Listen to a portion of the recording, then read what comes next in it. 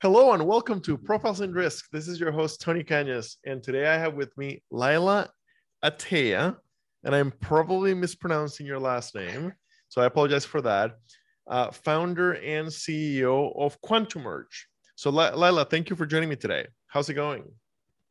Thank you. Everything is great. It seems like everybody forgot about COVID already, so can be better. Hopefully we don't live to regret that. I know.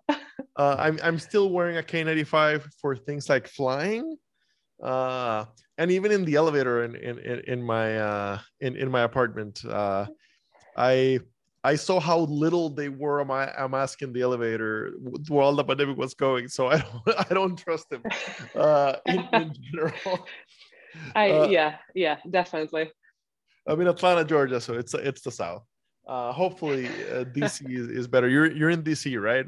Yes, I'm in DC, but trust me, I go to like across the river to Northern Virginia like every day, and I never know like what do I do? What do I do? Because it's like they never, I think, even implemented the mask mandate. That's overstatement, but still felt like it. Gotcha. Okay, and we connected back at InsurTech Connect 2021, and we finally got around to recording. It's May 9th. So we always give the guest a chance to give the elevator pitch. So what is QuantumMerge? So QuantumMerge is a platform, and a lot of people are asking us, well, are you a broker? Are you a carrier? Since you're trying to operate in the insurance space, this is a platform that essentially connects brokers and carriers. So if you think about it, it's nothing new. But the niche the void that we are addressing is the specific type of the insurance that we are addressing that is called reps and warranties liability insurance or transactional liability insurance. And that's where all the complexity and all the differentiation comes from. So we are a platform, we are a digital reps and warranties liability insurance placing platform that sort of connects brokers and carriers and then all the deal makers in between to democratize access to reps and warranties insurance. Okay. So it's definitely a side of insurance that I'm not too familiar with. So give me what is insurance? What is transactional liability insurance? Great. This is why I created QuantumMerge, because people who have been in insurance like forever, they're like, what is this? I've got to say, I've got my CPCU, I've got 9 other designations, and it's not mentioned now. I don't have my RPLU, so it could be mentioned there, but go ahead. Yeah. So whenever a buyer is willing to buy a seller, so two companies, whenever they are merging or acquiring or for whatever reason, they are signing purchase agreement or acquisition agreement. And this agreement usually has different clauses. And so one of the sections in the agreement is called representation of and warranties section of the buyer and the seller. And so essentially in that contract, they're saying, what is it that they represent? Pretty much the wording says that I represent that this is my company. I have the authority to do whatever I want. And so it's certain wording that makes the buyer feel a bit more comfortable with the purchase, and the seller being a bit more comfortable with the fact that the buyer is buying their company. And so reps and warranties insurance or transactional liability insurance. Transactional liability is sort of an umbrella for different types of insurances, but specifically reps and warranties is the coverage that drills down into these reps and warranties, into the reps and warranties clause of the purchase agreement and says, okay, if something goes wrong in the post-merger space, we're willing to indemnify you or cover the losses with regards to the breaches resulting out of the reps and warranties clause of that particular purchase agreement. So that's pretty much what it is. Okay, so go ahead. Yeah. So in the past, for example, I'm going to give you a very, very quick intro to this whole thing. In the past, there was no reps and warranties insurance, right? So there were banks. And so in order to protect themselves, buyers and sellers were putting certain amount of money into the escrow account for up to 12, 18 months. And so if something happened in the post-merger space, the bank would release the money and then the loss would be covered. What do we do with, 36 months from the closing date, or like it's already up to the seller and the buyer. So the buyer can actually turn around and say, seller, depends on what is left from the seller, but it's either the buyer liable for all the uncovered, uninsured exposure, or the seller will be liable depending on what is it that that he is selling and how much equity they're keeping after the merger. And so essentially, Reps and Warranties Insurance substitutes that escrow account. So instead of putting the money into the bank and being covered only for 18 months and potentially having a gap in not in coverage, but in the financial solvency, right, to cover that, to cover these losses, Reps and Warranties insurers say, okay, well, you pay us and we pay on your behalf. That's all. Okay. So is this normally sold by the, I'm guessing, the very large brokers, the March and Aons of the world? Well, yes, exactly. So usually larger brokerages, they do have M&A departments. There are companies or brokerages specializing only in the M&A. And the reason why it's such a sort of unknown type of coverage is because in order to broker, in order to solicit the insurance, in order to advise, you actually need to understand some legal consequences of everything you're advising. So a lot of people that are in that space, they are lawyers, or they've been practicing, or they are paralegals, or they just have a ton of experience in this space. So yeah. Okay, so before Quantum Merge, was this side of insurance very, very paper-based? Or how was it transacted? It is paper-based, exactly. So it's all about, like, usually all the documents are being dropped in the data room. And then in the data room, like, the underwriters and brokers and everybody sort of putting their hands into the data room, trying to figure out the math behind these folders. Because when mergers and acquisitions happen, sellers are interested in just providing information as fast as possible. And usually it's a mess, it's unorganized. Data rooms is a different type of business. But for the underwriters, they're looking at certain due diligence files.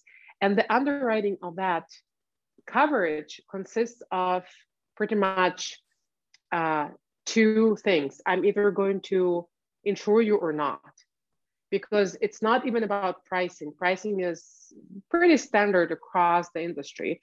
The policy is very manuscripted because it reflects what is written in the acquisition agreement.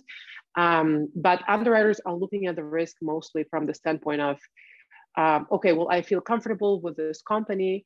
I feel comfortable with the due diligence that comes with that company, and then I'm going to offer this coverage, and that brings me to another point, and that's why I use the word democratization, because think about this for a second with me. 7 out of 10 applications on average are being declined by the underwriters, and not because it's not profitable, but it's because underwriters, like, it's much easier to work with returning clients because there's so much negotiation going on. What sort of clauses the client is going to go for and what clauses are not, and what is going to be a bottleneck. So it's much easier to go with familiar faces. And so that's why private equity firms, VC firms, they become the holders of this insurance. And then everybody else who is just willing to protect themselves are being declined, or they just don't have the market to go to. Okay. So how did you discover this was a problem? So I'm coming from I'm a former underwriter. And so I understand a little bit about analytics. And, I worked for an insurance company, a wonderful, wonderful company, but they had a lot of IT issues. And so I left that company to establish a technology company. That's where Zala Technology sort of steps in. So Zala Technology was established by insurance nerds to service insurance companies. And so for the past 2 years, I've been servicing different insurtechs, and they were acquired. Some of them, succeeded, failed, whatever it is.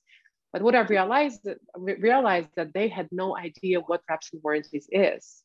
They were not even a part of it. They are brokers, P&C brokers, smart guys and girls. They didn't know what was that.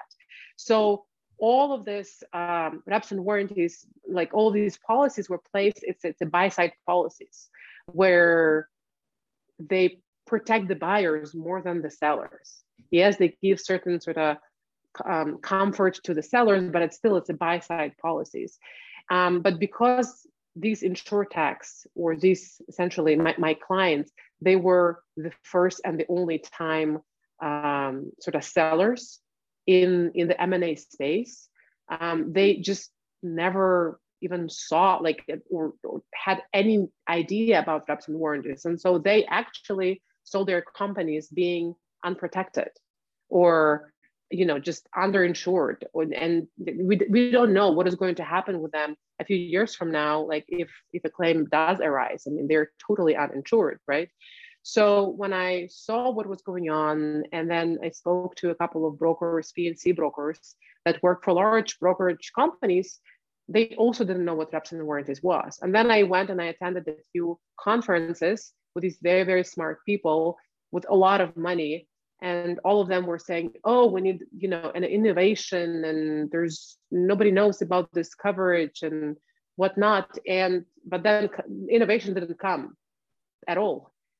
So for the past 2 years, this idea was brewing in my head. And then 7 months ago, I said, that's it. I'm just ready to sort of make a difference. And that's what I'm doing here. Okay.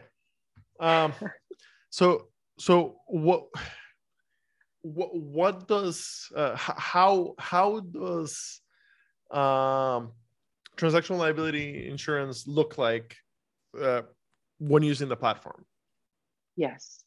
So it's obviously like a multi-phase approach. We have a roadmap, and we will be releasing various different features. But essentially, what my goal right now is that we are not really changing a lot at this very moment. We are helping brokers, reps and warranties brokers, to expedite their flow. Because just think with me for a second. In order to place in reps and warranties coverage, sometimes it takes up to 3 months.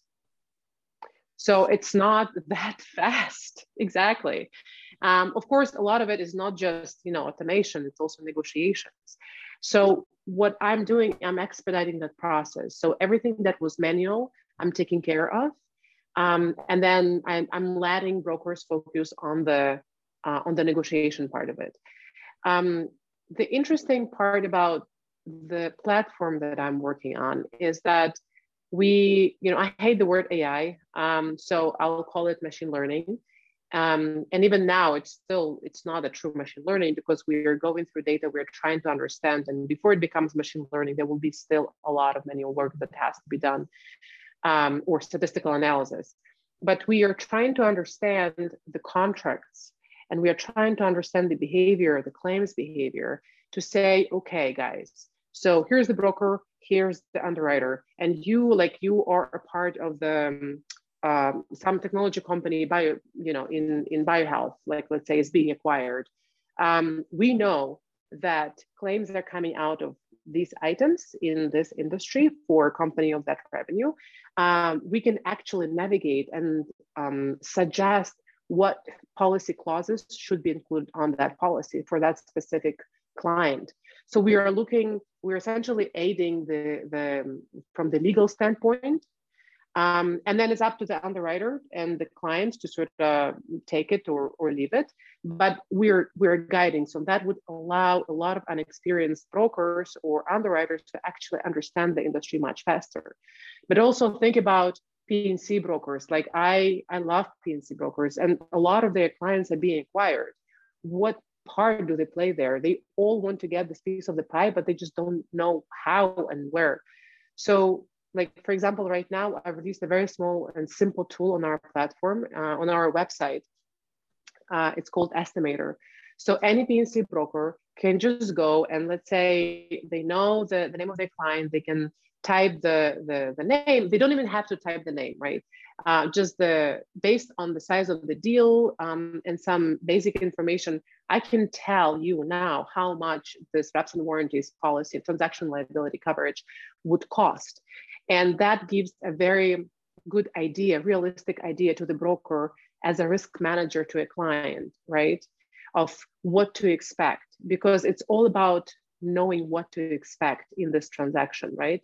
If I'm a broker, I want to be a good risk manager to my client. And so as a P&C broker, I want to make sure that they have access to this insurance. And if they do not have the licensure or the knowledge how to place it, they are connected with reps and warranties brokers through our platform in order to ensure that there is this, we're truly streamlining placement, because we are not excluding anybody from the chain. Everybody is important in placement of this insurance, because without P&C, like other lines, reps and warranties would be good for nothing. Okay, so truly, when you say democratize, you truly are trying to solve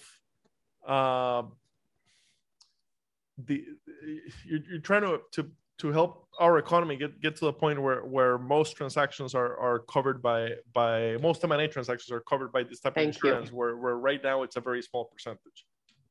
Exactly. But not only that, I mean, we are trying to understand the behavior of a risk. We've developed a score, for example, that predicts the probability of a claim in the reps and warranty space. Right now, we're not going to be releasing it because we're still testing. As you might know, any science experiment or any scientific innovation requires some experimentation. So that's what we are doing on the back end. But right now, we're actually going to be launching officially our platform in June, where brokers will be able to onboard and start utilizing it. And then we also have an underwriting platform. So underwriters will also have their side of things. So essentially, the platform will truly become that risk manager for both brokers and underwriters, helping underwriters to underwrite better and helping brokers to be a better risk manager to their clients. I'm wondering, was there available data for those LexisNexis or Verisk or one of the other data providers provide data on this type of insurance, or did you have to go? They do have a lot. Oh, okay. They do have a lot. Having that said, still all of the data, what we are looking at, they're in the hands of bar associations. They're in the hands of large brokerages like Aon. Lockton also has a big M&A practice. So they are there. They are in the hands of private equity firms as well. Because what we are specifically, we are not interested in telling you, the majority of claims arise out of the breach of financial representations or breach of material contracts, right? That right now, everybody knows that. I mean, it's not interesting. What we are looking at, we want to understand how qualitative information wording in the contract is affected or will affect the claim in the future, and how insurance carriers can underwrite better. Because right now, as I mentioned, it's just a matter of yes or no. It's okay, well, we know we're comfortable with this client or not. What I'm saying is that we are providing information to understand how to create that policy to keep reps and warranties profitable, and how for the brokers, how they can present their client in a way that it's a better risk for an insurer, right? So can they mitigate the risk before a problem happens, or before they even apply for that insurance policy? Is there any risk mitigation for now, or is the whole concept of mitigating risk for this type of policy is a whole new field? Yeah, it's a whole new field. Absolutely. I mean, there are lawyers. Everybody works with lawyers. I mean, obviously, there is actually representations in the representation and warranty section. There is actually, or on the policy, there is a specific wording saying that we urge pretty much all the legal representatives to do everything possible to mitigate the risk. But oh well, I mean, how do you know, right? So it's still extremely, like, if you think about cyber like 10 years ago, it was a wild, wild west. And so that's where reps and warranties is right now. And everybody thinks that everything is okay with it, especially if you go to carrier, because it's so profitable that like carriers don't even care anymore. You know, like it's the matter of just collecting premium and releasing terms, especially since the market is hardening a little bit in the US. Okay. What's the revenue model for QuantumMerge? Do the brokers pay for it? Do the carriers pay for it? Is it a mix? Is it a per transaction fee? How is that structured? It's a mix. It's a big mix. You know, when I actually took an idea from InsurTechs that I work with, a lot of times when companies are hiring new employees, they're offering, you know, here's a salary, here's equity. And depending on the salary that you're going to choose, you're going to have different percent of equity, right? And so that I took that idea and I implemented it in QuantumMerge as well. So if we're working with brokerages, I understand that some of the brokerages might not afford that license fee, right? So we're going to take a little bit from their commission, just a tiny little bit, so it's not, you know, painful enough, but it gives us enough revenue to sort of keep up, you know, to keep up with the operational costs. And then for the carriers, obviously the same, but it's a little bit different type of animal altogether. So the conversation there will be, and it depends, you know, on the carrier, of course, as well. So very vague answer, but yes. Okay. That's what we have for now. Okay. So when this goes live, I will tag you on LinkedIn, and I'll tag QuantumMerge. And I'll include the website in the show notes. Thank you for joining me today. I had no idea that this side of insurance existed. So it is very, very interesting to learn about, and I look forward to see you continue to grow this. Thank you for having me here and letting me talk about it. Awesome. I figured that helping spread the word about an obscure side of insurance can only be a good for our industry. Absolutely, especially with the amount of acquisitions happening in the insurance and InsurTech space. So definitely. Absolutely. Yeah. Thank you. Yeah. All right, Tony. Thank you.